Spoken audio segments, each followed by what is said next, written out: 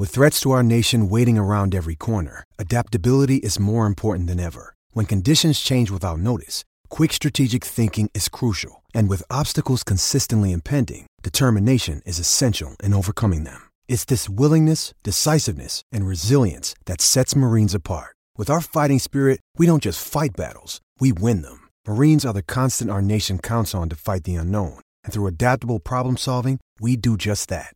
Learn more at marines.com.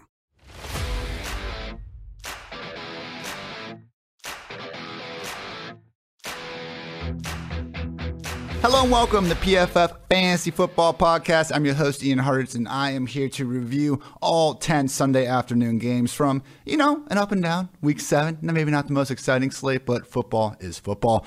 No Dwayne McFarland on this edition of the PFF Fantasy Football Podcast. He's enjoying his time in Nashville. I am still right here breaking down all the action that we just saw. So, as always, going to go through each one of these matchups, list some of the, really cool plays, some of the sheesh moments, some of the injuries, some of the stuff that we should be paying attention to moving forward. I know a lot of you are, glued to your phone, watching Red Zone, all that. So my main goal here is to try to provide more context beyond the box score, snap rates, better balls, nullified touchdowns, things that maybe you didn't catch on. So with that said, let's get started. First up, the Green Bay Packers took down the Washington Football Team 24-10. Green Bay covered as a 6-point favorite. The under cashed at 48.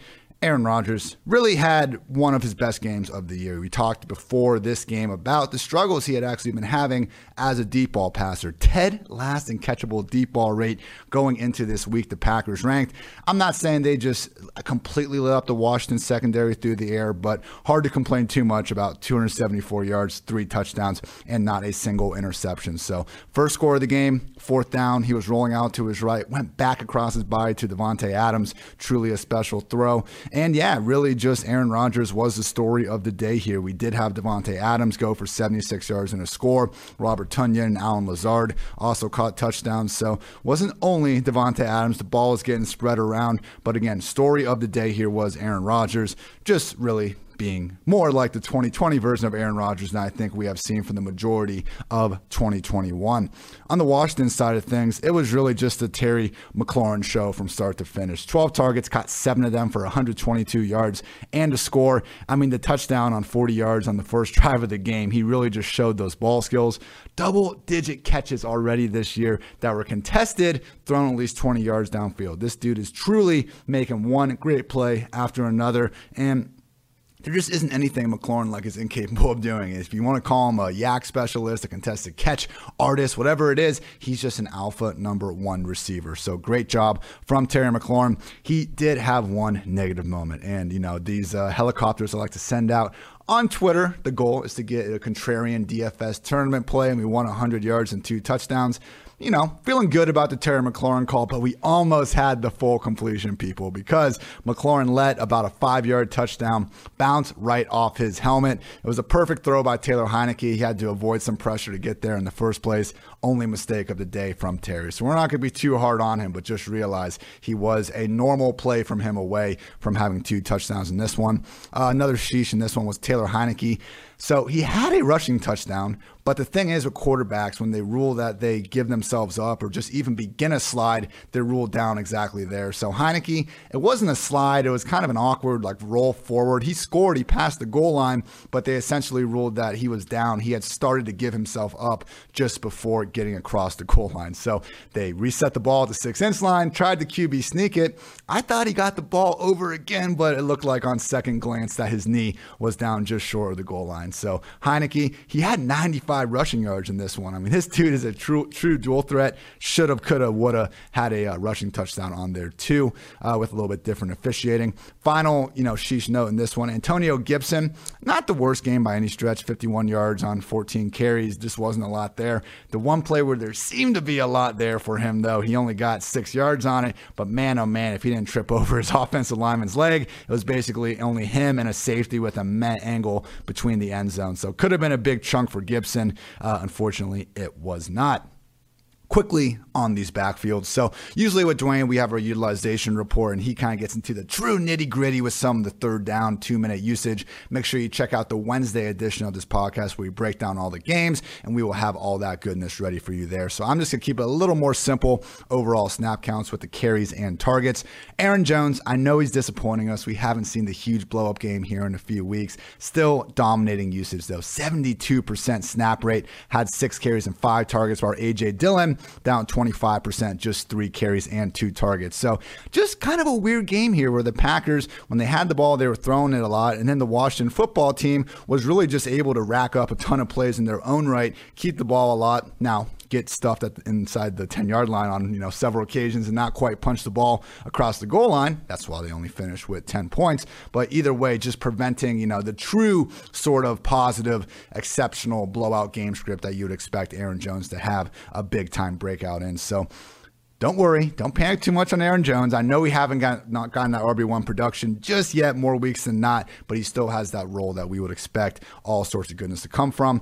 On the Washington side of things, Antonio Gibson had 14 carries and 2 targets, 41% snaps. So J.D. McKissic was out there for 64% snaps, took 4 carries and 6 targets himself. So this is life with Antonio Gibson. He's playing through the pain. We're going to get 15 to 20 touches more weeks than not. Unfortunately, McKissic is going to steal all the fantasy-friendly targets, and we do have potential like this game where if they get down a lot, we're just going to see simply a lot more J.D. McKissic than Gibson with this offense in hurry-up mode.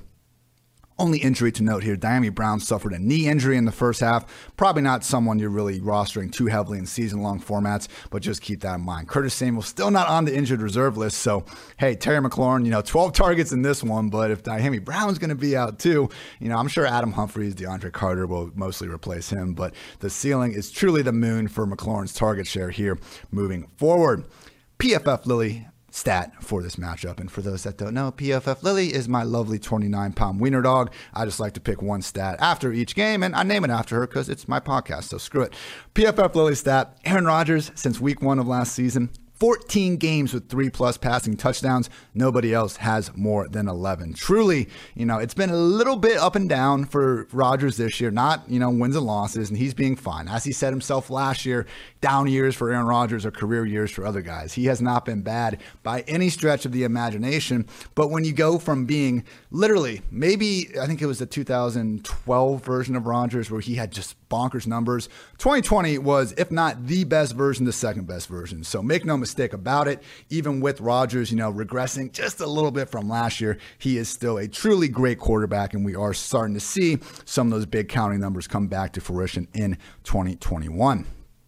Biggest shocker of the day, I would say, Tennessee Titans blew out the Kansas City Chiefs 27-3, and honestly, it wasn't that close. Tennessee covered easily as a 4-point underdog. The under cashed at 59. Highest game total of the week, and we got 3 points from Patrick Mahomes and company, and it was just rough, really, for the whole game with them. Mahomes, it looked like he got concussed after trying to make something happen on this 4th and 15, late in the third quarter, I believe. Maybe they were in the fourth quarter at that point. But Andy Reid told us afterwards that he already cleared concussion protocol. The decision not to put Mahomes back in the game was a coach's decision. So good news, Mahomes should be back out there next Monday night against the Giants. They've already made that clear. The bad news was they just scored 3 freaking points against the Titans, people. So Tyreek Hill had as many catches as you and me did at halftime. He ended up finishing with 6 catches for 49 yards, also chipped in an 18-yard reverse. Travis Kelce had 65 yards on 7 catches. But yeah, people, this was a miserable game from the Chiefs offense. I could have told you the 3 points,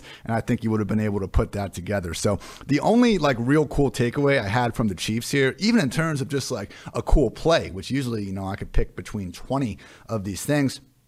There was a moment early in the game, I think it was the second quarter, they threw Kelce this crosser over the middle, and it was either Darrell Williams or Jerick McKinnon, one of their running backs, was truly in pitch phase on the sideline. So Kelce did a mid-play lateral, got it to the guy, and the Titans played it great. I think the play only gained like 8 yards, but really cool evolution there to watch with the Chiefs. We always see them doing this stuff. I remember last year in the playoffs several times, they would actually put Patrick Mahomes in motion before the snap. Basically, if they're going to roll out to the left, they would have Mahomes start running, snap the ball, and he's already got that extra step on the defense. So just cool offensive innovation. I get it. You produce 3 points. Who the hell cares about mid-play laterals? But hey, I thought it was a cool moment. Now for the real stars of the show, Tennessee Titans, Ryan Tannehill. Really, really strong performance here. 21 completions on 27 attempts, 270 yards. He threw a touchdown to our guy, A.J. Brown. Chipotle could not hold him back. Nobody can hold back AJB, wide receiver one season. Tannehill also chipped in a rushing touchdown on his own. Look, the Aaron Rodgers State Farm belt strap is awesome. The Ryan Tannehill finger roll with the football after rushing touchdowns, one of the more underrated personal, I would say, NFL player celebrations. So keep an eye out for that every time you see the artist known as Tannehill find his way into the end zone on the ground all by himself. So fun game from Tannehill. Derrick Henry. The Chiefs held Derrick Henry to 86 yards on 29 carries. He did not have a rush longer than 11 yards, still managed to lose by 24. So Derrick Henry did get over 100 total yards thanks to having 16 receiving yards. But yeah, the one game he looked mortal. Titans still won by 24. That just goes to show you how weird of a game this truly was. Finally, I'm sorry, I forgot to mention, Derrick Henry did score a touchdown. He actually threw the ball. Cue that scene from Friday Night Lights, Boobie Miles' dad, and he can pass. Derrick Henry, 5 yards to MyCole Pruitt on the first drive of the game. Just that cool little, wasn't as much of a jump pass as it was when he got Corey Davis in the playoffs a few years ago. But yeah, why don't they run that play 5 times a year? I would be hard pressed to believe linebackers are ever going to be able to comfortably, sit back and guard that when you got Derrick freaking Henry coming downhill. So that was awesome. But yeah, star of the game, A.J. Brown, Arthur Juan Brown, 8 catches, 133 yards, and 1 score on just 9 targets. For a second, he had it on the same drive he scored his touchdown, which was a nice contested opportunity in the end zone. But he had a 46-yard catch down the sideline, originally ruled an incompletion, but he got 2 feet and a knee down, so they gave it to him. So fantastic game from A.J. Brown, the best we've seen him look all season. The guy is a fantasy football wide receiver one, people. You absolutely love to see it. Julio Jones was the odd man out here, just 4 targets, caught 2 of them for 38 yards. Hey, until we see these targets, and maybe it is because Julio is, playing through the hamstring pain a little bit more than A.J. Brown at this point, but this disparity between the guys, I think it's already been fairly wide in fantasy, but we got to continue to treat it that way. A.J. Brown's going to be a top 12, top 15, maybe top 16 receiver at worst, more weeks than not. Julio's the one that's going to be, top 30, wide receiver 2 borderline. But hey, this was a game where the Titans only had to throw the ball 27 times, 28 if you count Derrick Henry. So we're going to need to see more volume than that for 2 guys to be consistent high-end performers. Just might not be a reality in this Titans offense. No real sheeshes in this one. Quickly onto the backfields. Derrick Henry, again, he's dominating 75% of the snaps. We did see Darrynton Evans return. He got 2 carries and 2 targets himself. Jerry McNichols was still playing ahead of Evans. So I think if Henry did get hurt, it'd probably be Evans getting the more featured role, but I wouldn't be surprised as well if McNichols was way too involved on passing downs for our satisfaction. So probably neither guy worthy of a bench spot. In super deep leagues, though, if someone just happened to leave Evans off on the side, might not be the worst deep bench stash. On the Chiefs side of things, Darrell Williams, more great usage. They just were never in a position to run the ball. 65% snaps. Jerick McKinnon only had 29% snaps. Darrell had all 5 of the backfield's carries, 3 targets. Jerick McKinnon also chipped in 3 targets. So we didn't get the touchdowns from Darrell Williams last week, and we talked about this. We just don't usually see the Chiefs in enough of a position to give their running back 20-plus carries a game. The good news is Darrell continues to siphon away, a handful of targets. So he only had 20 rushing yards, but he also chipped in 3 catches for 30 receiving yards. He'll remain a high-end RB2 for however long Clyde Edwards-Helaire is sidelined, which will be at least another week there on the old injured reserve. Mentioned that Patrick Mahomes has cleared a concussion protocol. He is good there, and again, fully expected to suit up in Week 8 against the Giants. PFF Lily stat is for Derrick Henry because winter is coming, and that's what is he going to do when it starts snowing? Run for 400 yards a game? Because in his career now, Derrick Henry, career yards per carry by month. In September, he's averaged 4 yards per carry. In October, 4.4 yards per carry. In November, 5.6. December, 5.5. January, 5.3. So I love when football stats like match up with what we would think would happen. When it gets cold, when it becomes so much harder to hit someone and it hurts more and getting out of bed is harder, Derrick Henry is even harder to take down. So King Henry, King Stay Kings, no better example than the one in Tennessee. Falcons took down the Dolphins 30-28. Atlanta covered as a 1.5 point dog. Over cashed at 45.5. This was the only game. I've gotten pretty good at tracking 5 games at once. We have like an Octo box in the PFF office. So 5 games, I can generally keep track of everything that's going on. The 6 is where it gets a little bit tricky. So, hand up, my bad if I miss any sheeshes from this one. I'll make sure to rewatch it in the morning. But a lot of great plays here, particularly from Kyle Pitts. 7 catches. 163 yards on 8 targets. So I remember, I think it was like week 4 or week 5, I never dropped Kyle Pitts in the ranks. I mocked the idea that like Ridley being out was even this big reason to boost up Pitts. Like, yeah, I think we all expected him to have a great game against the Jets, but we've all been expecting him to have great games all season long. And even before Ridley was sidelined for personal reasons in the London game, Pitts was still seeing excellent usage.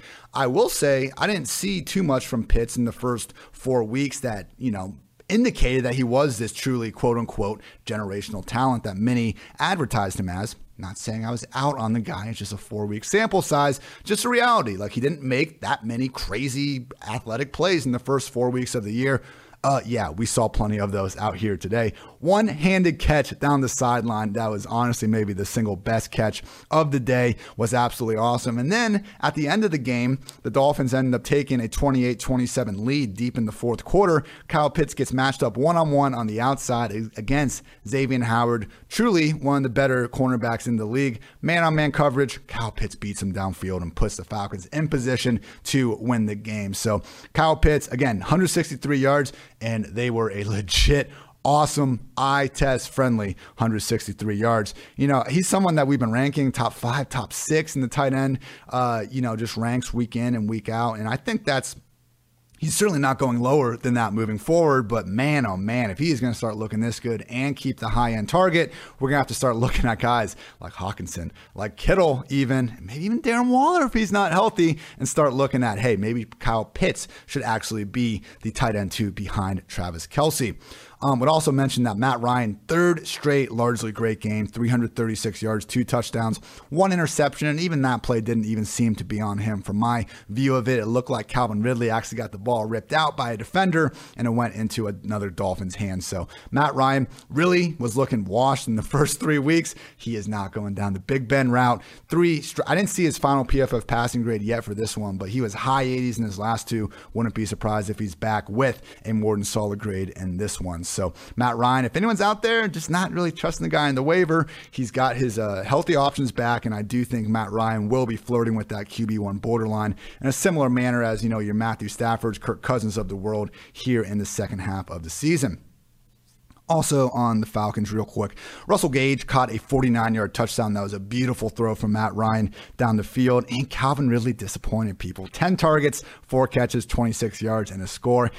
We don't see this from Calvin Ridley. I mean, if you listened to his podcast last year, one of my kind of recurring stats I'd always bring out for Ridley was how in every single game that this dude had at least 8 targets. Like his worst game, I think, ever with 8 targets, fantasy-wise, was something like 5 catches for 50 yards and a touchdown. Like we just have not seen him bust really, and he did still find the end zone in this one, but man oh man, or should I say sheesh oh sheesh, he is just getting the air yards, he's getting the targets, and he's not quite coming through with it. So I still do think Calvin Ridley is he can be a team's wide receiver 1, no problem. And when you have Kyle Pitts, like Ridley isn't even this true, like it's not like a Devontae Adams situation where there's pretty much nobody else of the high end talent range to throw the ball to.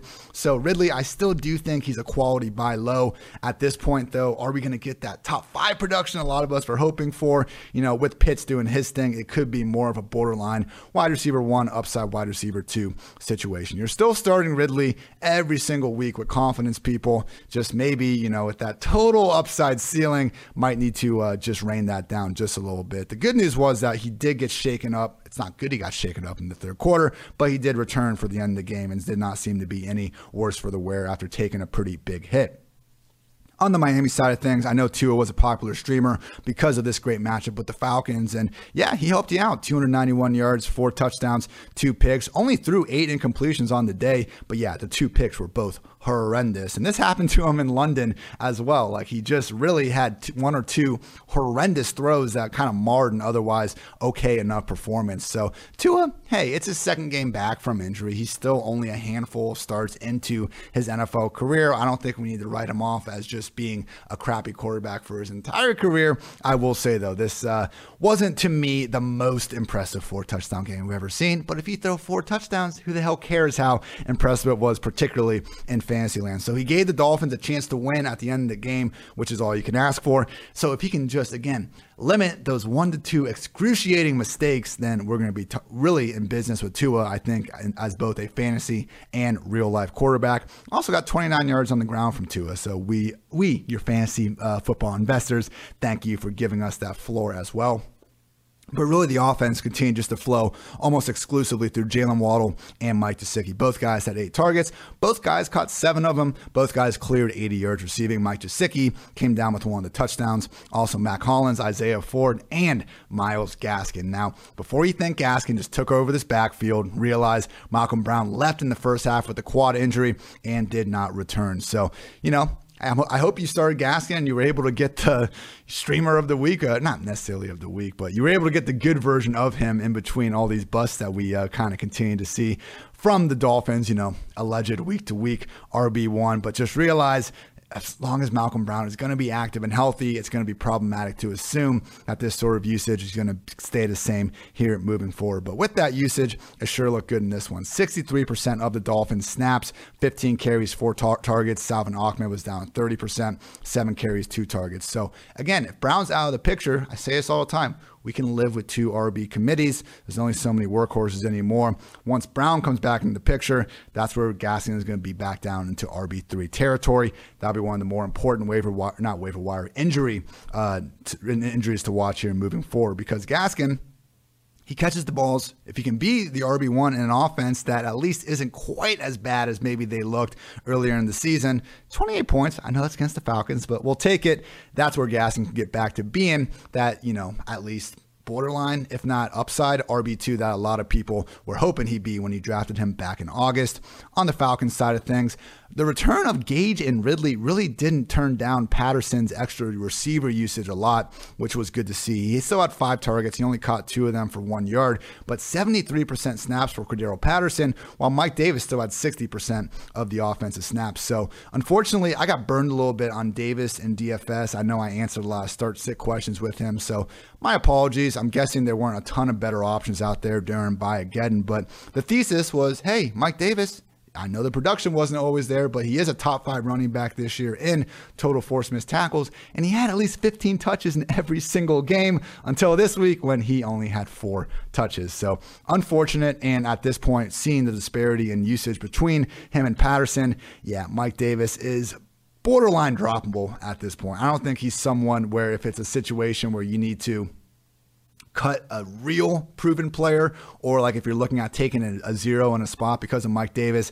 I think we're at the point where we can probably get rid of him, because Cordarrelle Patterson, 14 carries and 4 targets. Mike Davis, 4 carries and 0 targets. We were seeing more of split usage between these guys in past weeks, and you could argue that Patterson was so much more involved as a receiver because Gage was out and Ridley was out for at least 1 game. But seeing this usage after a bye is worst case. So Wayne Gallman was only involved 5% snaps, only had 1 carry, and I'm sure Davis, if he keeps this role, will be around that double-digit carry mark more weeks than not. But again, just the way production's going and the way that Patterson's role just continues to grow and grow by the week, until Patterson gets hurt, Davis is not going to be a recommended start here moving forward.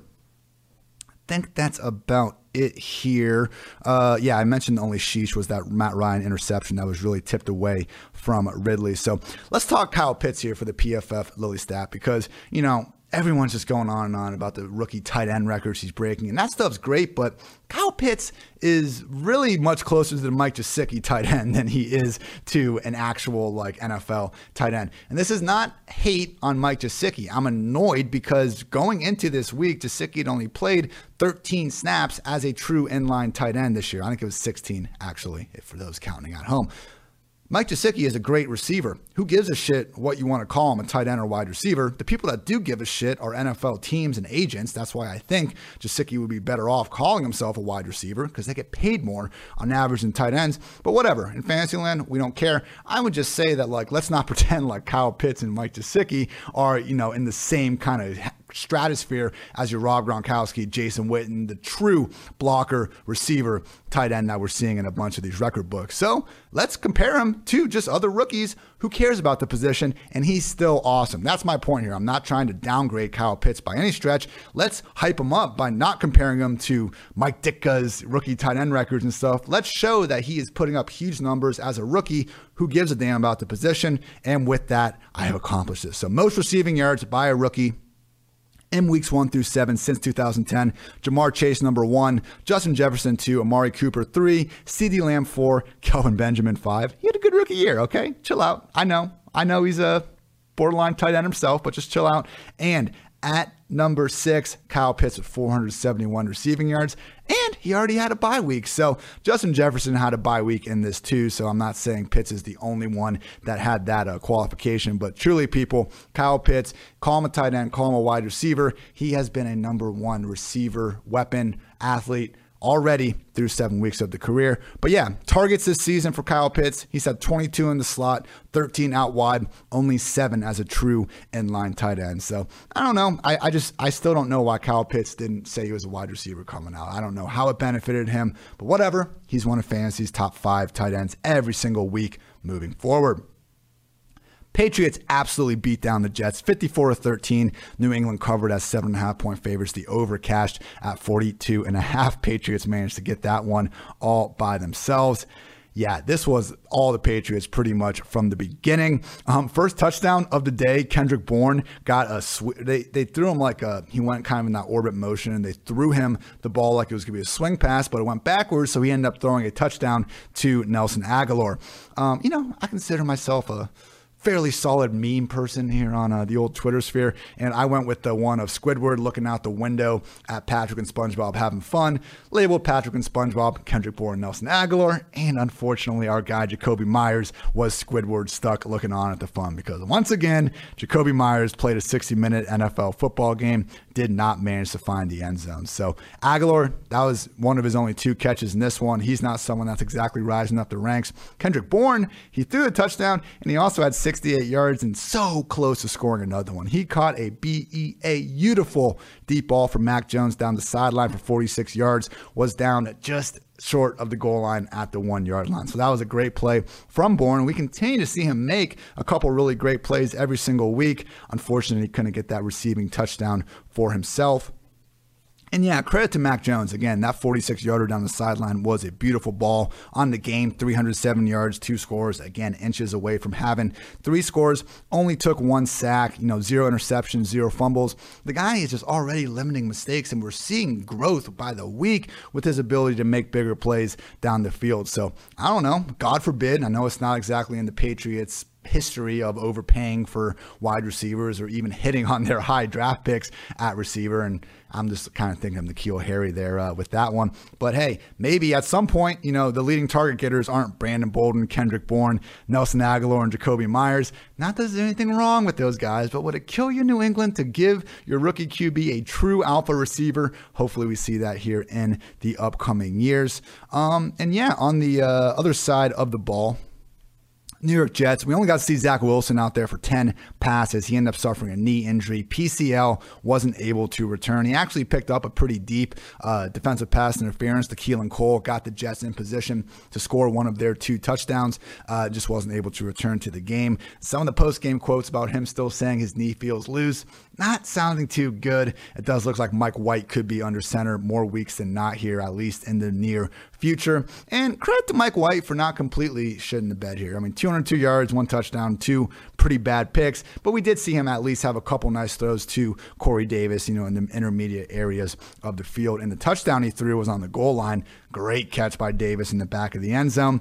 We're looking at like a Houston Texans situation here. We can trust Corey Davis to an extent as a boomer bust kind of wide receiver 3, similar to what Brandon Cooks is basically turning into at this point. And that's it. I mean, credit to, Jamison Crowder a couple of these weeks, and we've seen Elijah Moore flash. He actually had a 19-yard touchdown on a reverse in this one. But when we have an offense that is just rotating all these receivers, and we're going to see them with game implied point totals of like 15 or fewer more weeks than not, it's just going to be tough to get behind any of these players in the New York Jets passing game. The run game, though, we might just have one guy, and we told you about it in last week's waiver wire episode, to get behind, and that is Michael Carter. 72% snaps, people, 11 carries, and a fantasy-friendly 8 targets, of which he caught all 8 for 67 scoreless yards. Look, we also had Ty Johnson coming in, getting 7 targets himself. He caught 6 of those for 65 yards. This is not an offense like Detroit that I think really plans to evolve the passing game through the running backs. A lot of that was just, I think, reality of losing by 41 points. You're getting a lot of open dump downs, but that's 72%, snap usage for Carter. Easily a season high, and that's a sort of post-bye bump that we were hoping for out of Michael Carter. So with that usage, people, Michael Carter is going to be on that RB2 borderline here moving forward. Again, we can live with 2 RB backfields, and Tevin Coleman wasn't involved at all here. So it's Michael Johnson, and to a lesser extent, Ty Johnson. And because of that, Michael Carter season. So I know I messed up the name there. I probably will mess up a few more. Kind of hard doing a 90-minute pod all solo. But hey, we will watch the film and get better. As always, my apologies. Only thing with Ty Johnson, he did briefly leave the game in the third quarter, being evaluated for a concussion. But he did return. And he also actually had a goal line touchdown that was nullified on a false start. I know the play shouldn't have happened to begin with, but they let it go. This wasn't like a false start in the middle of the play. Everyone stopped. It was a one afterwards where everyone thought it was going to be like a hold. They said, oh, actually, it was a false start. Shouldn't have been the play. So Ty Johnson could have been a little bit bigger day. We're not going to touch him in fantasy, people. Just Michael Carter, just Corey Davis. That's all you need to know about the Jets offense these days.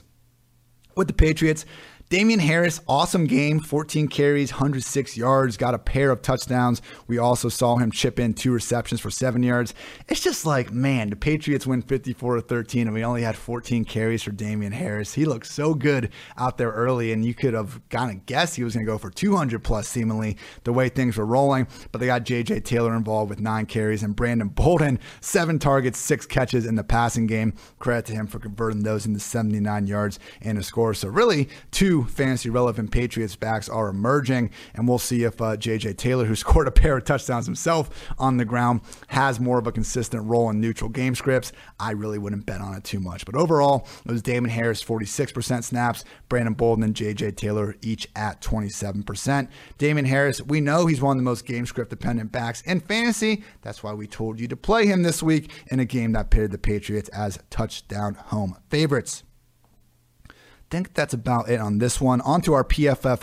Okay, one last thing. Jonnu Smith left in the second quarter with a shoulder injury. They were actually really going out of their way to get Jonnu more involved. He had a carry, and he had 5 targets early on. I mean, again, this dude only had 12 routes like a week ago or so. I think it was 18 routes total over the past 2 weeks. It was like 6 routes in the game, even worse than I remember for Jonnu Smith. They clearly wanted to get him more involved early, but again, left with that shoulder injury, and that's problematic. Well, I'm not a doctor. We'll find out what the actual diagnosis is, but shoulder and rib injuries, for a quarterback, if it's not their throwing arm, I kind of think, and maybe even a wide receiver, I think, okay, not going to be pretty when they take those few hits, but it's also not something that necessarily will limit their snap-by-snap participation because they're not getting hit the same way that tight ends and running backs and offensive linemen are every single play. So Jonnu wasn't someone we were trusting to begin with in Fantasyland going into this week, and while the usage looked good before he got hurt, I think there's enough concern right now about him potentially, regressing the other way where he's now just playing on like a snap limit because of the injury where, still nothing to do with Jonnu Smith. Finally, our PFF Lily matchup stat here is the Mac Jones deep ball. Weeks 1 through 5, Mac Jones completed just 4 of 19 passes, thrown 20 yards downfield for 97 yards, 0 touchdowns, 2 picks. He was PFF's 33rd highest graded quarterback on passes, thrown 20 yards downfield. Over the last 2 weeks, 5 for 9, 190 yards, 2 touchdowns, 0 picks. PFF's 5th highest graded quarterback, thrown at least 20 yards downfield. So I get it. Mac Jones, he's not going to completely blow you away with all these, tight window rocket launcher throws, but, you also don't go broke taking a profit. The better Mac Jones can just, I think, handle that, grasp that line between being too conservative and also making the defenses respect him downfield, which again, he is getting better and better at by the week. The better he will be a professional and fantasy quarterback. Giants took down the Panthers 25-3. Giants covered as 3-point dogs. The under cashed at 43.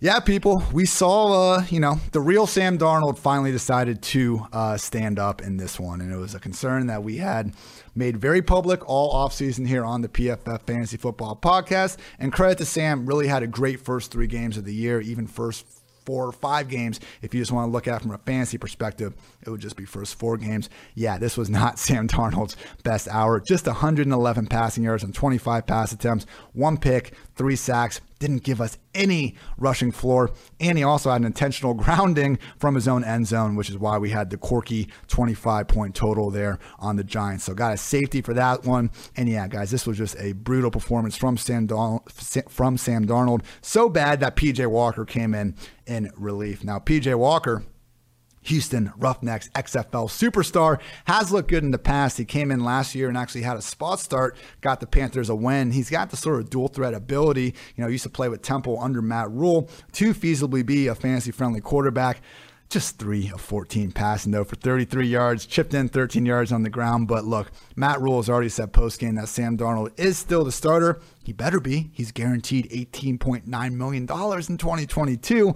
But yeah, at this point, Darnold, and particularly P.J. Walker, we don't have to worry about Walker truly in fantasy, but Darnold is a more risky streamer than ever. And really looking forward, the schedule remains not too brutal, but guys, we're not going back to that weeks 1 through 3 goodness. We get the Falcons next week, so maybe we can get behind that. But after that, we got the Patriots in Arizona, then against Washington, Miami, and Falcons again. So at least for, it is crazy. Once I say that out loud, I realize Darnold really just has a great schedule all year round. But the fact that he now has the potential to get benched during the game, seemingly each and every week, if this is going to continue to go south, it's going to make him a far more risky fantasy streamer than in the past. So against the Falcons, I still think he'll probably be in the upside QB2 territory. But hey, those pipe dreams that we were seeing, in the first 3-4 weeks of maybe Darnold being this legit top 12 QB for the season, I think they were nothing except a pipe dream, likely not coming to fruition. With the Giants, Daniel Jones, only 203 yards and a touchdown, took 2 sacks, but did chip in 28 yards on the ground. Look, Kadarius Toney, Kenny Golladay, and Sterling Shepard were all out. I don't want to be too tough on Danny Dimes here because when you don't have your top 3 receivers, I wouldn't expect you to have all that much success throwing the ball. So credit to him for at least limiting the mistakes. 0 interceptions and, a rarity for Daniel Jones, didn't even fumble the ball once. So he actually made probably the single best play from this game, reeled in a 16-yard catch from Dante Pettis, one-handed, and he took a freaking hit. Like, Pettis threw Daniel Jones a hospital ball, and he took the lick, still held on to it. So Daniel Jones continuing to show people just how athletic he is at things that don't even involve passing. Couple sheeshes in this one. Daniel Jones, touchdown to Kyle Rudolph, ended up being ruled just short. He was just short of the goal line. Nothing wrong there. After that, though, they had 3 more chances to try to score from inside the 1-yard line. Devontae Booker got stuffed twice, and we had another Jones incompletion. So could have easily been a score total ending or beginning with a 3 for the Giants. Wasn't meant to be. On the running back side of things, Devontae Booker, 14 carries and happened to soak up 82% of the Giants snaps and had 3 targets. So I was almost surprised we didn't see these carries in the 20s, given the game script of this one. They did find a way to get Elijah Penny, 9 carries for 24 yards. But hey, if Saquon Barkley is going to be out again, people, I know it's not pretty for Booker. He will not be confused with Saquon Barkley ever with anything other than his workload, which continues to put him squarely in the RB2 side of things. So answered almost every start-sit question I got this morning about Devontae Booker with him because, again, it's just so hard to fade these running backs that are looking at a 15-touch floor regardless of how bad their offense might be. On the Panthers side of things, a little bit of a step back here for Chuba Hubbard. 55% snaps while Royce Freeman was in there for 44%. So Chuba still had 12 carries and 5 targets, but Royce was soaking up, I'm guessing, a lot of those just kind of pass blocking, pass down snaps because that's really what they were in for the majority of this game. So that'll be a good one to check out Dwayne's utilization report. We'll find out how much of that was mop-up time. But even then, like looking at the touch distribution, which is what matters, I don't think too many of us are in point per snap leagues. mean, seeing Chuba still manage to get 17 of the backfield's 21 combined carries and targets, that's still a pretty elite disparity there. So Chuba, he's not Christian McCaffrey, but his role is like 90% of Christian McCaffrey, and because of that, we can continue to squeeze him in the top 24 fantasy running backs on a weekly basis for as long as McCaffrey is going to be sidelined. Any other notes from this one? Just when Sam Darnold gets benched and when PJ Walker goes 3 for 14, I'm sure you all can put together that DJ Moore and Robbie Anderson are going to struggle as well. Usage continued to be fantastic. DJ Moore had 10 targets. He caught 6 for 73. Robbie Anderson had 9 targets, caught just 3 of them for 14. So, DJ is someone that, you continue to fire up, even if we have to drop him a little bit more around the wide receiver 1 borderline. The usage and the talent still check all the boxes of a top 12 fantasy receiver. Robbie's someone that, we've had low. I was talking him up this week more from DFS perspective because over the past 3 weeks, he was tied for 8th in targets. So, as Dwayne and I like to say, we can't predict the future, but we can't read the future. We can read the data. So that's all we're trying to do with Robbie, and he is proven to be an exception. I've tried to look at things deeper than just pure targets. Again, the stat I mentioned throughout this week was air yards that are basically prayer yards. I tracked all the incompletions quarterbacks have been throwing to wide receivers that were deemed to be the quarterback's fault. Both DJ Moore and Robbie Anderson were top 5 receivers in total air yards that should basically be called prayer yards because they didn't have a chance in hell of actually catching it. So Moore, with a legit quarterback under center, would be a top 5 weekly receiver. He doesn't have a legit quarterback under center, so we need to adjust accordingly. With the Giants, Dante Pettis caught a touchdown, 5 catches for 39 yards. Darius Slayton, 5 catches, 63 yards. Evan Ingram, 6 catches, 44 yards. These guys are all fine, in the spot starts, but hey, Sterling Shepard was a game time decision with the hamstring. Kenny Golladay, I believe he's not on injured reserve. And Kadarius Toney, I believe also is not on injured reserve with the ankle. So whenever any of these guys come back, that's going to reduce Pettis and to a lesser extent Slayton as non-viable fantasy assets. Evan Ingram, hey, he's getting the 8 targets, but again, he's getting 8 targets in a game where Danny Dimes didn't have his top 3 receivers. So Ingram's still going to be someone I'm going to be pushing down outside my top 12 weekly tight ends more weeks than not. PFF Lily matchup stat. It's a Sam Darnold passing grade by week, people. Because, man, week 1, 79.5. That was the 10th highest mark in the week. Week 2, 71.1. 16th. That's fine. Hey, how many times do we see Sam Darnold even be average in New York? We'll take an average game. Week 3, 76.3 against the Texans. 13th highest grade of the week. Let's go. Everyone's back in on Sam Darnold. Since then, 54.7, 44.8, 56.2, and today 56.4. Good for rankings of 27th, 33rd, 24th. And as of today at 6 p.m., again, with all these buys, Sam Darnold just had the 20th highest passing grade of the week. So he has certainly entered a situation where I think the clock has struck midnight on Darnold's fairy tale story. Bengals. Our Cincinnati Bengals, PFF offices are in Cincinnati. Only reason why I say that, our Cincinnati Bengals defeated the Ravens 41-17. Cincy covers as 6.5-point dogs. The over cashes at 46 points. Bravo, Joe Burrow. One of the big stats we went into this week with was how Burrow had been, other than Kyler Murray, and even if you just wanted to look at more stats than just PFF grades, arguably better than Kyler Murray at facing the blitz. Ravens have been entering this week the league's 3rd most blitz-heavy defense out of just the entire league. So Burrow in this one, 416 yards, 3 touchdowns, 1 pick. That was a bad throw, but when you're feeling yourself like this, he threw 1 in the double coverage to Jamar Chase. He shouldn't have in the end zone. Basically just like a heat check that went south for him. So I'm not even going to put too much blame on Joe Burrow. But look, as great as Joe Burrow was, Jamar Chase was the true star of the show. Only 10 targets, caught 8 of them for 201 yards and a score that went 82 yards to the house. Basically everything came against Marlon Humphrey. Cool stat from PFF's own Mike Renner. Humphrey had never given up more than 146 receiving yards in a game. And again, Jamar Chase just went for 201. And the fact that he didn't do this the way he had been, because Chase, look, he hadn't been disappointing anywhere on the field, but you guys see his highlights. Look, how many times was he just going down the sideline, vertical? Burrow put the ball where it needed to be. That seemed to be the majority of his big plays. He had the long deep crosser against the Packers. He was making some other things happen, but generally he was winning on deep vertical passes.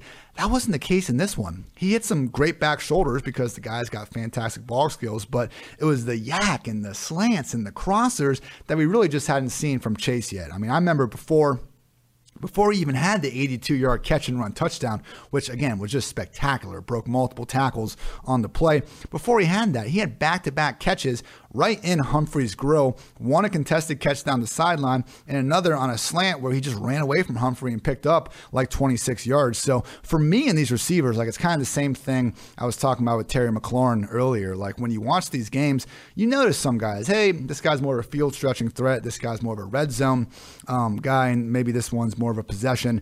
We're not going to expect him to have that many big plays type of receiver.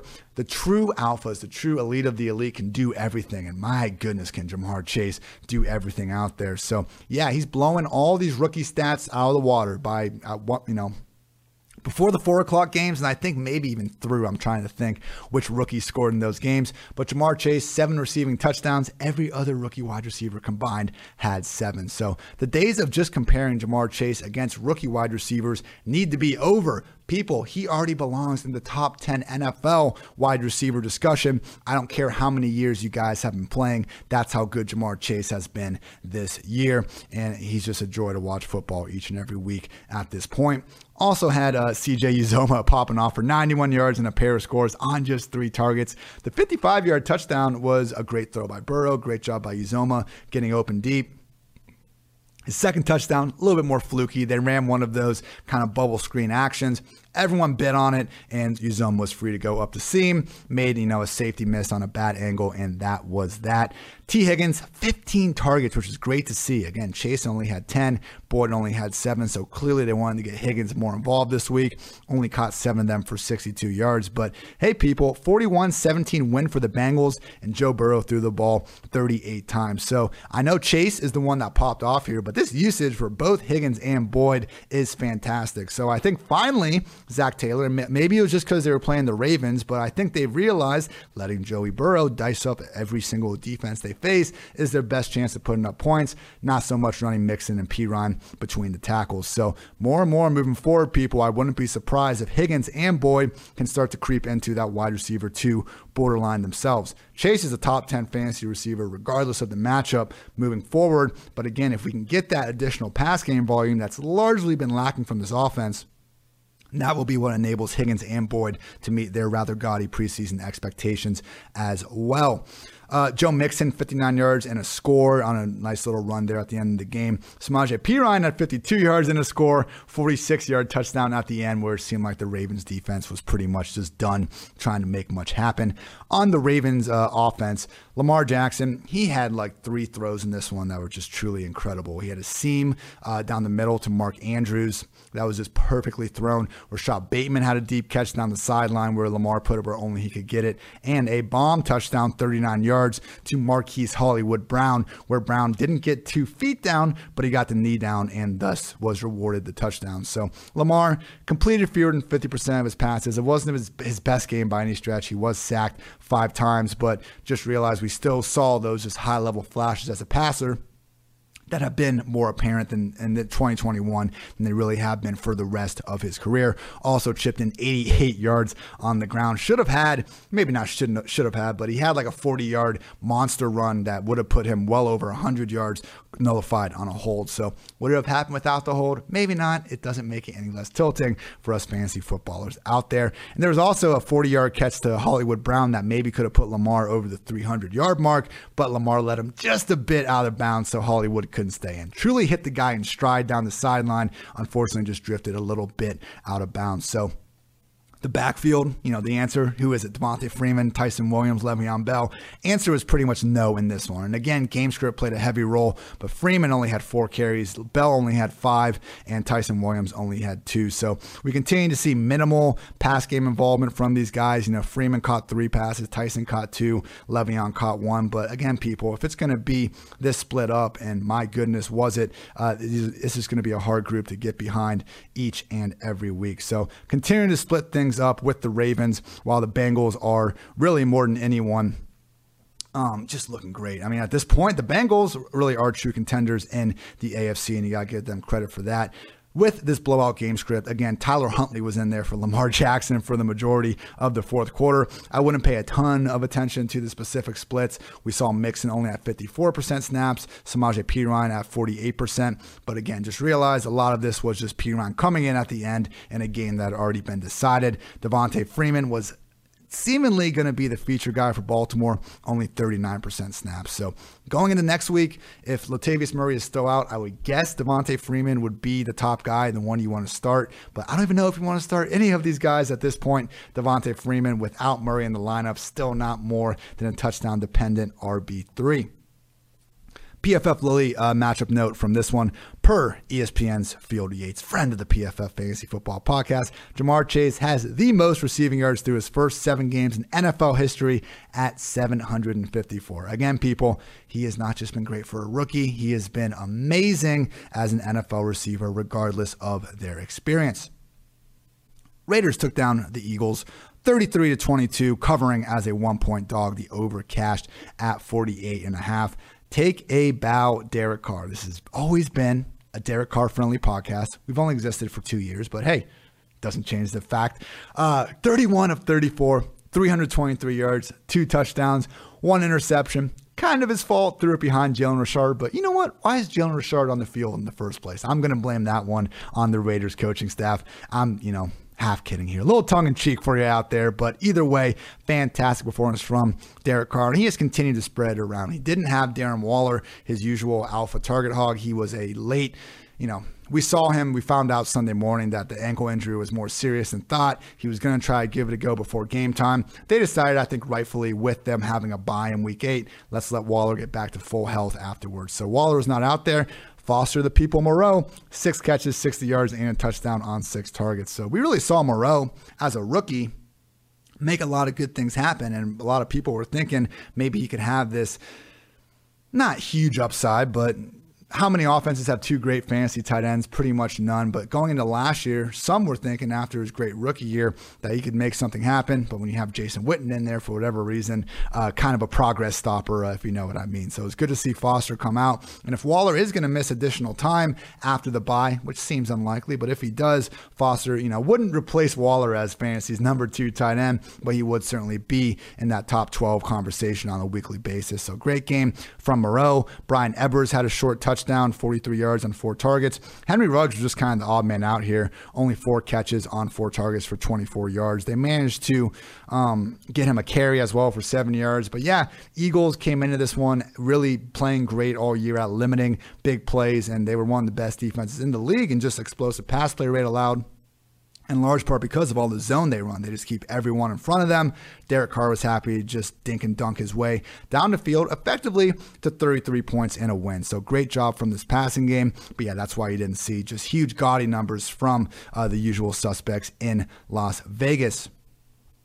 Let's see, some cool plays on the other side of the ball. Shout out to Devonta Smith. Not a huge game, 5 catches, 61 yards on 9 targets, but he's wearing these cool-ass baggy sleeves now in the Keenan Allen mold of things. Love seeing first-year players with that sort of swag. All jokes aside, he still did have 9 targets. Only Kenny Gainwell was even close to that with 8. Nobody else had over 5. I know it hasn't, been the big breakout we've been hoping for with Devonta Smith. He does remain the clear-cut number 1 option in a passing game that, is hit or miss sometimes, but at the end of the day, Jalen Hurts has gone over 300 yards in 4 of his 11 career starts. Style points don't matter in fantasy football. Continue to treat Devonta Smith as an upside wide receiver 3 at worst. Unfortunately, we did have some injuries here. Miles Sanders was carted off with an ankle injury and did not return. Dr. Evan Porras over at Fantasy Points was saying that he thought it looked a little bit like the Saquon injury, in which case we wouldn't necessarily expect an IR trip, but it's still something we'll need to monitor here moving forward. And yeah, so that basically kind of screwed up the Eagles snap counts. We saw Boston Scott and Kenneth Gainwell actually come in there at the end and split things maybe a little bit more evenly than folks were anticipating. We saw Gainwell get all the targets. Scott wasn't involved in the pass game, but Scott is capable in the pass game. So the fact that Gainwell finished with 43% snaps, Boston Scott at 35%, I was maybe anticipating Gainwell taking that 70-30 leap over Scott in the event Sanders would miss time, more or less just replace what Sanders has been bringing to the table. table. Looks like it might be a bit more of a 50-50 situation. So not the worst thing, but again, when we're already starved for touches and targets from this backfield as it is, it's going to be tough to treat either Gainwell or Scott as a top 24 option if Sanders winds up missing time. Jalen Hurts ended up being, again, the only true usable fantasy asset in Philly that you could feel great about. 236 yards and 2 touchdowns through the air, also chipped in 61 yards on the ground. Lost a fumble along the way, and yes, so much of this came in the fourth quarter. I think the graphic they showed during the game was that the Eagles are the 4th highest scoring fourth quarter team in the NFL this season. But guess what? Fantasy points in the fourth quarter count the same in the first quarter. So if you want to sound smart in football conversations, you can bring up how Jalen Hurts is the epitome of a great fantasy quarterback and a not so great real life quarterback. But hey, that's who he is. And because of that, keep firing him up as a high-end fantasy QB1 as long as the Eagles continue to decide to make him their starting quarterback. So I don't want to say good stuff from Hurts, but he got the fantasy points, so good stuff from Hurts. On the Raiders side of things, they also suffered a running back injury. Josh Jacobs was ruled out with a chest injury. Peyton Barber was not active, so because of that, we saw Kenyon Drake, soup up all the early down work, getting 14 carries in this one. But again, and this is why, you don't need to even have Drake on your squad necessarily, regardless of Jacobs' status, because Jalen Richard was out there for 23% snaps, and Kenyon Drake was 39%. And then again, Richard had 4 targets, Drake had 3, and that was with Peyton Barber out of the picture. So if we're going to bring Peyton Barber back in, it's not a guarantee he'll be as involved as he was with John Gruden, but so far we really haven't seen this offense look all that different in the post-Gruden era. Obviously a small sample, but Drake just doesn't give you much best case scenario upside here in Las Vegas. So yeah, he managed to score a rushing touchdown here. He has, I think, looked better for, passing the eye test over the past few weeks, but we want a number 2 running back because of the upside they could have if the starter goes down. Peyton Barber is the one with the massive upside, seemingly, if Jacobs is going to miss time with his chest injury. So monitor Jacobs, but yeah, I think Barber would actually be the preferred waiver wire add. I wouldn't go crazy on it. Either way, he is someone that, as we know, is limited in the passing game, but yeah, don't really buy into what Kenyon Drake seems to be selling on the box score, because again, I think it's more fluky and largely based on Peyton Barber not being active in this one. PFF Lily, or just one quick sheesh here. Jalen Hurts actually could have had an even bigger game. It looked like they were about to do a design run. He got stuffed on a QB sneak from the goal line. Then they went back to do a shotgun snap and he fumbled it. And they basically weren't able to get back on the goal line after that. So disappointing how the way that possession ended. And also, Quez Watkins should have had a good 40-50 yarder.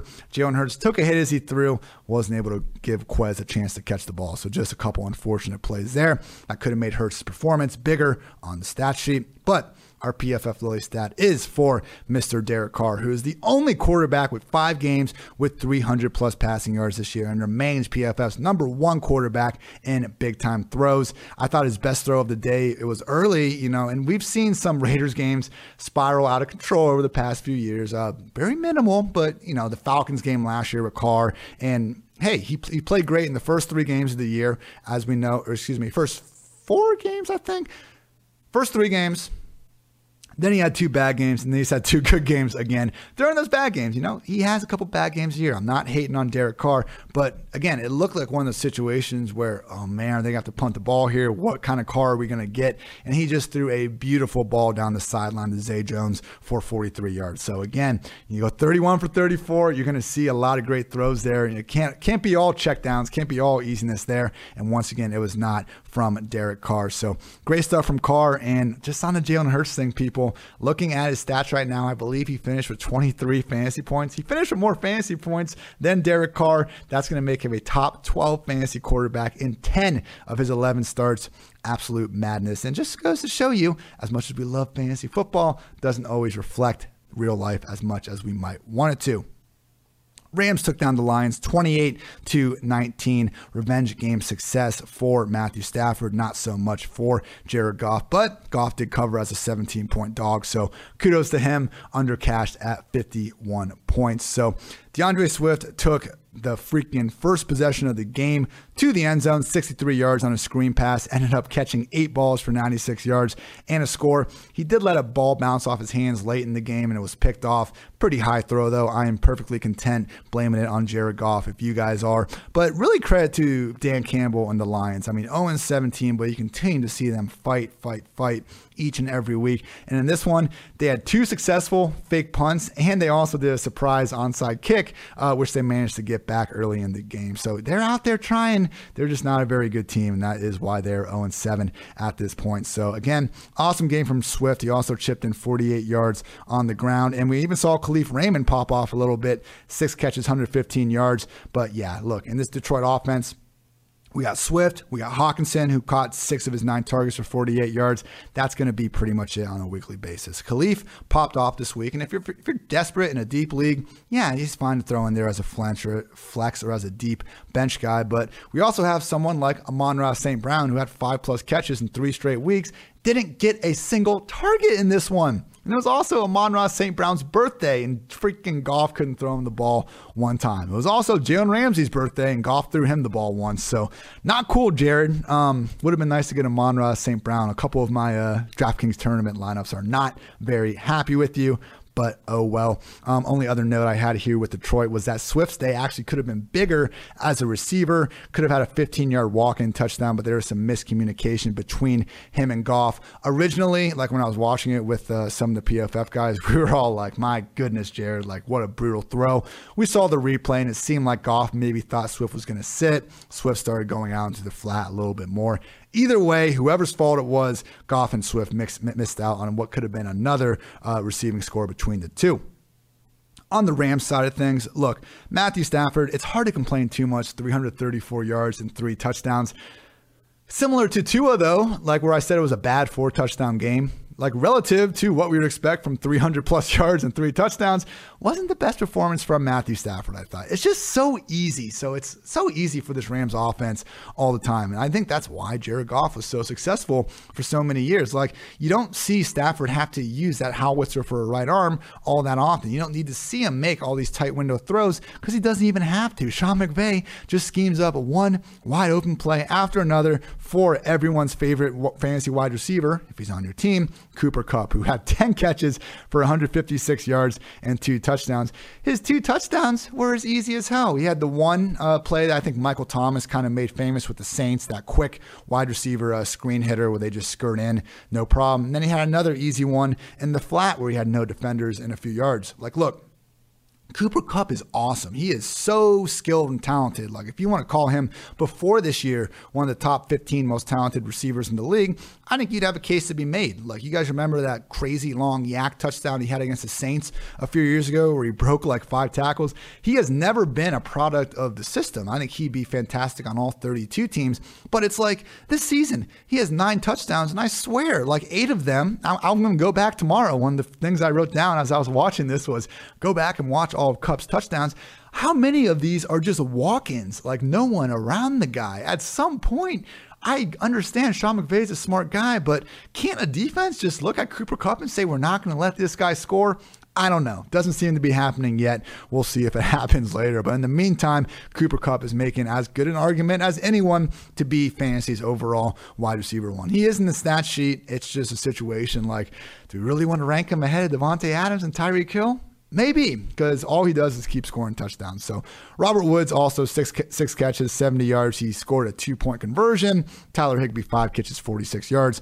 Van Jefferson 443, and he did score a touchdown. Stafford, I would say that was maybe his best throw of the day, was that touchdown to Van Jefferson. Put it right where it needed to be, and gave him several other chances downfield before that the second-year receiver just wasn't quite able to come up with. So, hey, Goff, Rams, they're 6-1. I'm just saying, like, this just, to me, was not one of the most dominant games we have seen from Stafford, despite what the box score suggests. Quickly, in the running back rooms, Darrell Henderson. I know you guys probably didn't love the fantasy points, but the usage remained truly elite. 89% snaps, 15 carries, 6 targets. Sony Michel, just 11% snaps, 2 carries, and 0 targets. So Henderson, 45 scoreless rushing yards, 19 scoreless receiving yards. We can live with that when it's someone getting 20 touches.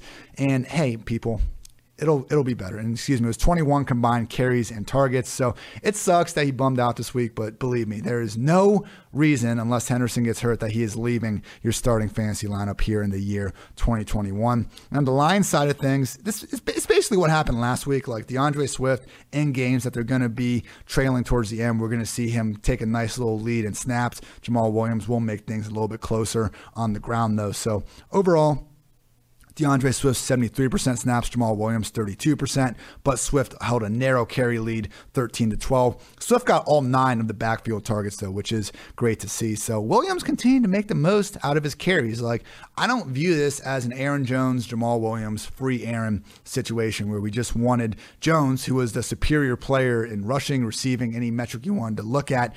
I don't view this like that because Williams has been better than Swift as a rusher just about any way you want to look at. So no, I do think this offense is better off, feeding Jamal Williams some carries as well. It just doesn't matter for DeAndre Swift, people. Again, going into this week, only Najee Harris and Derrick Henry had more expected fantasy points because he is a cheat code as a receiver. At this point, with Najee and the Steelers on a bye, Swift is actually going to be the number 1 running back in overall targets at this point. So again, historically, targets, you need about 2.7 carries to equal the expected fantasy value you get from only 1 target. That's why Swift is able to just be a true diamond in an otherwise pretty rough Lions offense. PFF Lily stat is for Cooper Kupp. 17 game pace, people. 136 catches, 1,965 yards, and 22 scores. Absolute madness. He has done this on target totals since week 1. 10, 11, 12, 13, 10, 12, and most recently 13 again. So Cooper, death taxes, Cooper Kupp getting double-digit targets, continue to fire him up as a top 3, if not the top 1 receiver in all of fantasy football. 2 more games to get through. Thank you, as always, for tuning in to the PFF Fantasy Football Podcast. Had the Cardinals take down the Texans 31-5. We had 2 funky safeties in this one, giving us, or just 2 safeties on the slate as a whole, giving us some of these weird scores. Shout out Giants over the Panthers 25-3 as well. But yeah, Cardinals covered as a 20.5 point favorite. The under cashed at 47.5. Brief, scary moment for Kyler Murray. He got banged up in his end zone, taking the safety to begin with on a read option play. Kind of got his neck twisted in a weird way. He came back out and was good to go. So Kyler came back in, 261 yards, 3 touchdowns, 1 overthrow on a pick. But man, oh man, guys, just continuing to strengthen that MVP case. If Tom Brady's going to keep doing what he's doing, he might just, be able to take down that award once again. But in terms of just what quarterback from week 1 to week 7 has most consistently, I think, stole the show from an eye test perspective, it has been Kyler Murray. And he's made so many good throws all year. 70% catchable deep ball rate entering this game. No other team was over 61%. And he might have thrown his single best deep ball of the year to A.J. Green down the sideline. Any of you film grinders that listen to this will know better than me, but I believe we call that a honey hole shot when you got the cover 2 safety deep and you got the cornerback trailing, trying to make things tough. The best quarterbacks will still find a way to fit that down the sideline into that honey hole. Kyler did that for 41 yards, and A.J. Green later for another beautiful throw and catch. So Green caught all 3 of his passes, 66 yards. I do think a lot of it more that has to do with Kyler than necessarily a rebirth from A.J. Green. But hey, he's catching the passes thrown his way. Kudos to you, A.J. Also had another old man balling out in this one. Zach Ertz caught 3 of 5 targets for 66 yards and a 47-yard touchdown. Zach Ertz, if you guys don't follow the Zach Ertz Yak account on Twitter, you're missing out. Some just lovely individual basically responds, no, did Zach Ertz break a tackle every time he has a play? And he did not break a tackle on his 47-yard touchdown, but he did legitimately look fast out there, and he at least made a safety take a bad angle. So good stuff from Ertz, and that is actually... Let's see. He had a 53-yard catch in 2017, a 60-yard catch in 2015. At a minimum, that is Ertz's longest catch over the past 4 seasons. So good stuff from him. He's not washed. Look, I don't think that Ertz, though, is necessarily going to be this offense's number 2 receiver more weeks than not. They did give him, rather hysterically, a goal line rush, and that kind of takes us to the Shishas.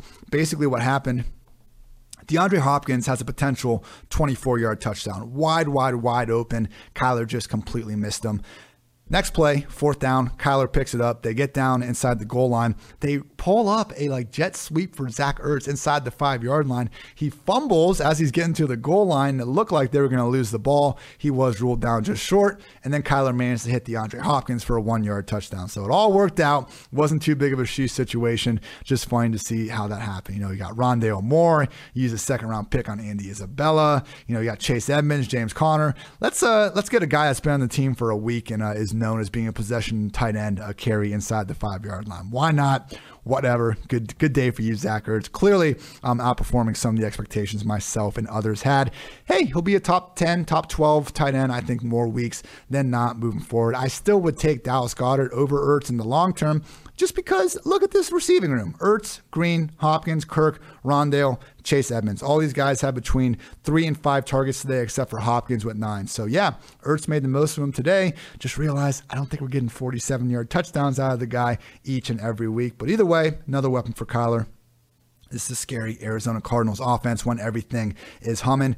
Yeah, Hopkins, 53 yards, had the touchdown I mentioned, 7 catches. They just haven't needed to really pull out their ace of spades yet and go to Hopkins and give him that true double-digit target workload. Obviously, it was a revenge game for him, but they didn't need to go quite down that well just yet in this one. So Hopkins, we need to treat him as more of a borderline wide receiver 1 just because of the volume concerns. But truly, people, he looks as good as ever. I wouldn't be shocked at all if we see a huge second-half resurgence out of the artist known as Nuke.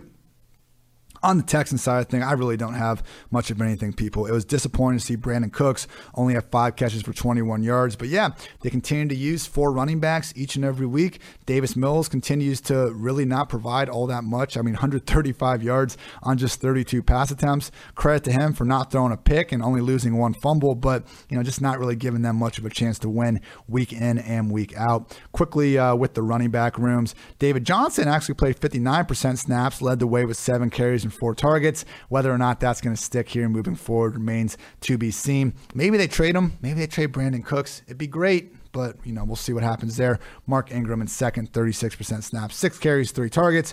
As we've told you all year, the answer to which Texans running back to play in fantasy is no. With the Cardinals, great usage for Chase Edmonds. In a game they won by 26, he had 75% of the snaps, 15 carries and 2 targets. James Conner, 31% snaps, 10 carries and 0 targets. Naturally, James Conner found his way into the end zone on one of them, and it was a good run. He got up and bounced to the outside, and he was efficient all day with his opportunities. But the fact that we got to see Edmonds out carry James Conner 15 to 10. And, credit to Edmonds, gained 81 yards on those 15 carries and also had the 9-yard catch. The fact that Edmonds was able to do that this week is huge because he's been playing through the shoulder injury. And last week when the Cardinals got up, they legitimately just didn't give Chase Edmonds any work in the second half. So Edmonds, despite him not having a freaking touchdown all year, despite Conner being the biggest vulture we know in 2021, he's still been putting forward borderline, if not low-end RB2 value, fully thanks to his pass-catching role. So Edmonds, now that he's back to being the lead rusher of the group as well, we can get back to starting him each and every week with confidence. A couple weeks ago, before the shoulder injury, I named Chase Edmonds as my single favorite buy low running back in fantasy football, and I still think the point stands. He is someone you can start each and every week with confidence, and God forbid James Conner, who, as we know, hasn't exactly been able to stay all that healthy throughout his career, except for at the moment right now. If Conner goes down, we're looking at a true 80-90% plus role for Chase Edmonds, and we just don't see those in fantasy football. Great stuff from Edmonds. Again, mentioned the Kyler near injury, but seems to be okay, which takes us to our PFF Lily stat, which I kind of just mentioned. But yeah, Chase Edmonds, people, league high, 95 touches and 0 touchdowns. We have Miles Sanders, who I think after today is at 81 touches and 0 touchdowns. Going into this week, nobody else was at even 40 touches and 0 scores. So it truly has been an anomaly with Edmonds. They gave him a carry inside the 5-yard line today. I think they realized that one of their, better producers, I'm not saying he's better than Nuke or Rondale Moore or anyone, but just statistically, one of their better producers, one of the guys that touches the ball most in this offense. I think Kingsbury and company know that he's someone they want to get more involved moving forward and just get him into the end zone. So continue to start Edmonds in any league where you're getting a full point per reception, and just realize his upside remains through the roof if anything happens to James Conner. Final game here. Thank you as always for sticking with me. We had the Buccaneers massacre the Bears 38-3. Tampa Bay easily covered as a 12.5 point favorite. The under cashed at 47. So yeah, Tom Brady, 4. We all remember the meme. 4 first half touchdowns for the GOAT. So Tom Brady just goes ahead and, maybe the one flaw from his 2020 season, which was just more funny than anything. Now he can come back and say, yeah, I went against that defense next year. And yeah, I have my 4 fingers up for the 4 touchdowns I threw against you in the first half. 3 of them went to Mike Evans. 1 of them went to Chris Godwin. Godwin he could have had another touchdown late in the second half, down the seam for 34 yards. He reached out for the end zone, just couldn't quite get in there. So we're not complaining. 8 catches, 111 yards, and that score. Just realized inches away from adding a second one to his plate.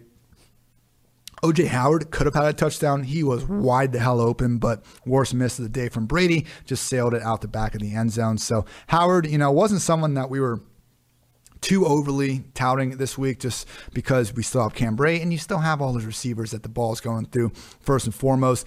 Ultimately only had 3 targets, caught 1 for 9 yards. So it seems like Gronk is getting closer and closer to returning. Either way, Howard's not going to be anything really more than a touchdown dependent tight end 2 as long as Gronk remains sidelined. How the mighty have fallen. I'm old enough to remember when Howard was like being ranked as a top 5 tight end going into seasons. I know it's his first year coming off the Achilles. It's great. He is already back on the field. Just wild to see kind of where he was 2 years ago versus at this second. So yeah, Mike Evans, not 1, not 2, but 3 first half touchdowns. I thought it was pretty cool when he catches a 46-yard pass down the sideline. Brady goes right back to him the next play on a fade for the touchdown to not leave his guy hanging just short of the goal line. So Brady's out there. He knows he doesn't want his guys to get sheeshed. He made it happen. So just, yeah, great game from these Tampa Bay receivers in general. Bears receivers didn't have much of a chance because Justin Fields was, what's the right word?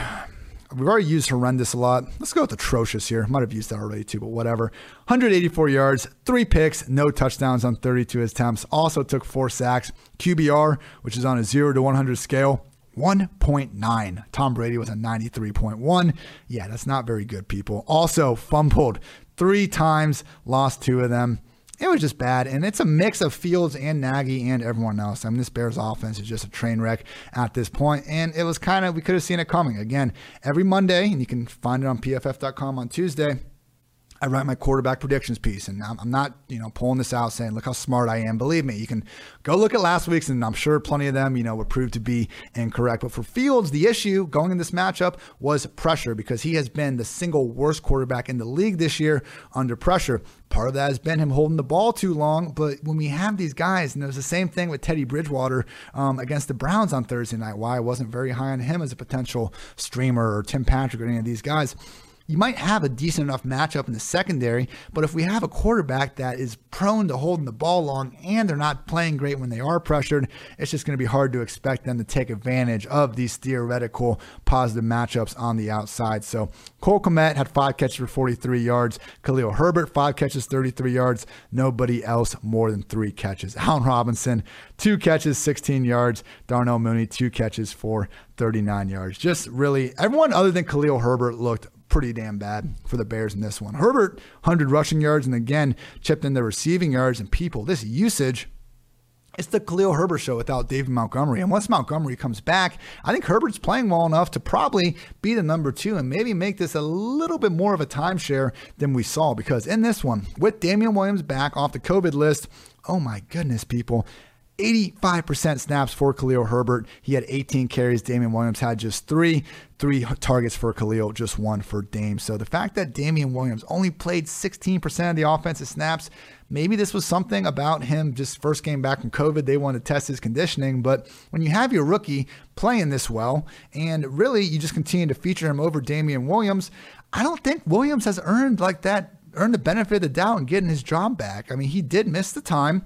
Not sitting here trying to make a political statement, but he was unvaccinated when he missed the time with COVID. I think it would make sense if the coaching staff hold that against him a little bit and they give Khalil the job, because more than anything, he has performed better with the opportunity. So Whatever caused Damian Williams to fall to number 3, seemingly on the depth chart, I do believe that has taken place. Again, 85% to 16%, that is just true workhorse stuff. This does not show me any signs that Damian Williams is going to have a fantasy viable role moving forward. And he's not going to be a recommended start as early as the Bears' next game because we can't get behind someone that just had 4 combined carries and targets in this game. So Khalil Herbert with this usage, probably not true RB1, but pretty damn close, people. We're going to be hard-pressed to rank more than 14, 15 guys ahead of him. It's just kind of like the Devontae Booker thing. So I think Herbert's better than Devontae Booker, and he's proved that. The fact that he had this much success against the Buccaneers, arguably league best front 7, particularly their rush defense, is incredibly impressive.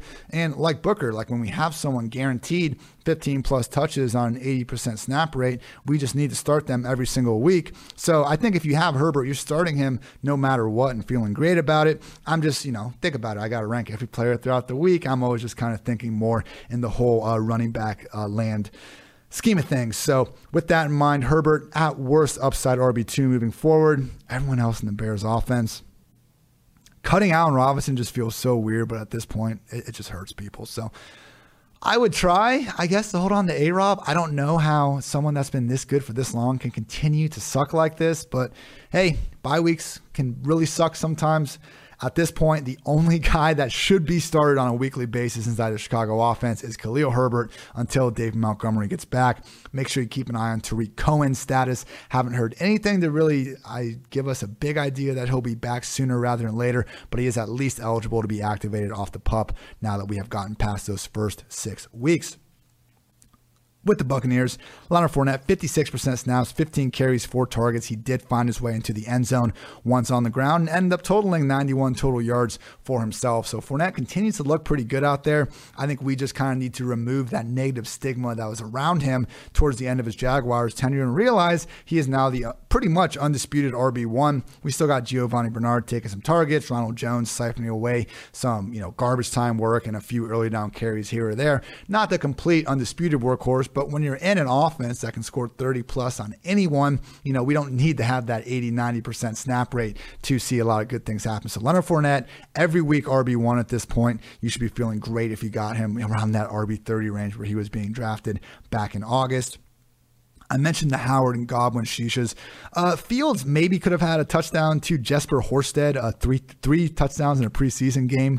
It's the very same guy, Jesper Horsted, went off his fingertips. I tend to blame that one a little bit more on Fields, but maybe if you're trying to be a dick, you could say Horsted could have come down with it. So those are the big takeaways. And finally, our PFF Lily stat, Tom Brady on pace this year for a cool 51 touchdowns, another 2 rushing scores versus just 7 interceptions. Like there's Dak, there's Kyler, there's Lamar. But at the end of the day, people, I think Tom Brady is continuing to make one hell of a case for MVP. So that's going to wrap up our game-by-game breakdowns. I'm just kind of quickly looking through some stuff that has happened while I've been podcasting. I'm not seeing any huge injury updates. So at this point, I think we are good to go, people. Make sure you check out the Tuesday edition of the PFF Fantasy Football Podcast. I'll be back here with Dwayne McFarland breaking down all your waiver wire needs. Dwayne and I are back on Wednesday to preview the upcoming week's games. Thursday, I have a guest on, more weeks than not. Friday, I break down the DFS slate with my buddy Andrew Erickson of PFF. And then Andrew, myself, and usually Dwayne will again meet on Friday evening live. So if you want to check us out, we usually record between 4 and 5 p.m. live on StreamYard. Tweet it out from the PFF account. I'll retweet it. We go through all the injury updates because, especially if you're a DFS player out there, how like one injury can, as Peter Overset would put it, flip the entire slate on its head. So we try to wrap that up at the end of each and every week. So thank you again for tuning in to the PFF Fantasy Football Podcast. I'm Ian Hartitz. You can find me on Twitter at iHartitz. Just trying to, help you be a better fantasy football player, make some money, have some fun. So I love football and I love that all you tune in. So as always, thank you. And until next time, take care, everybody.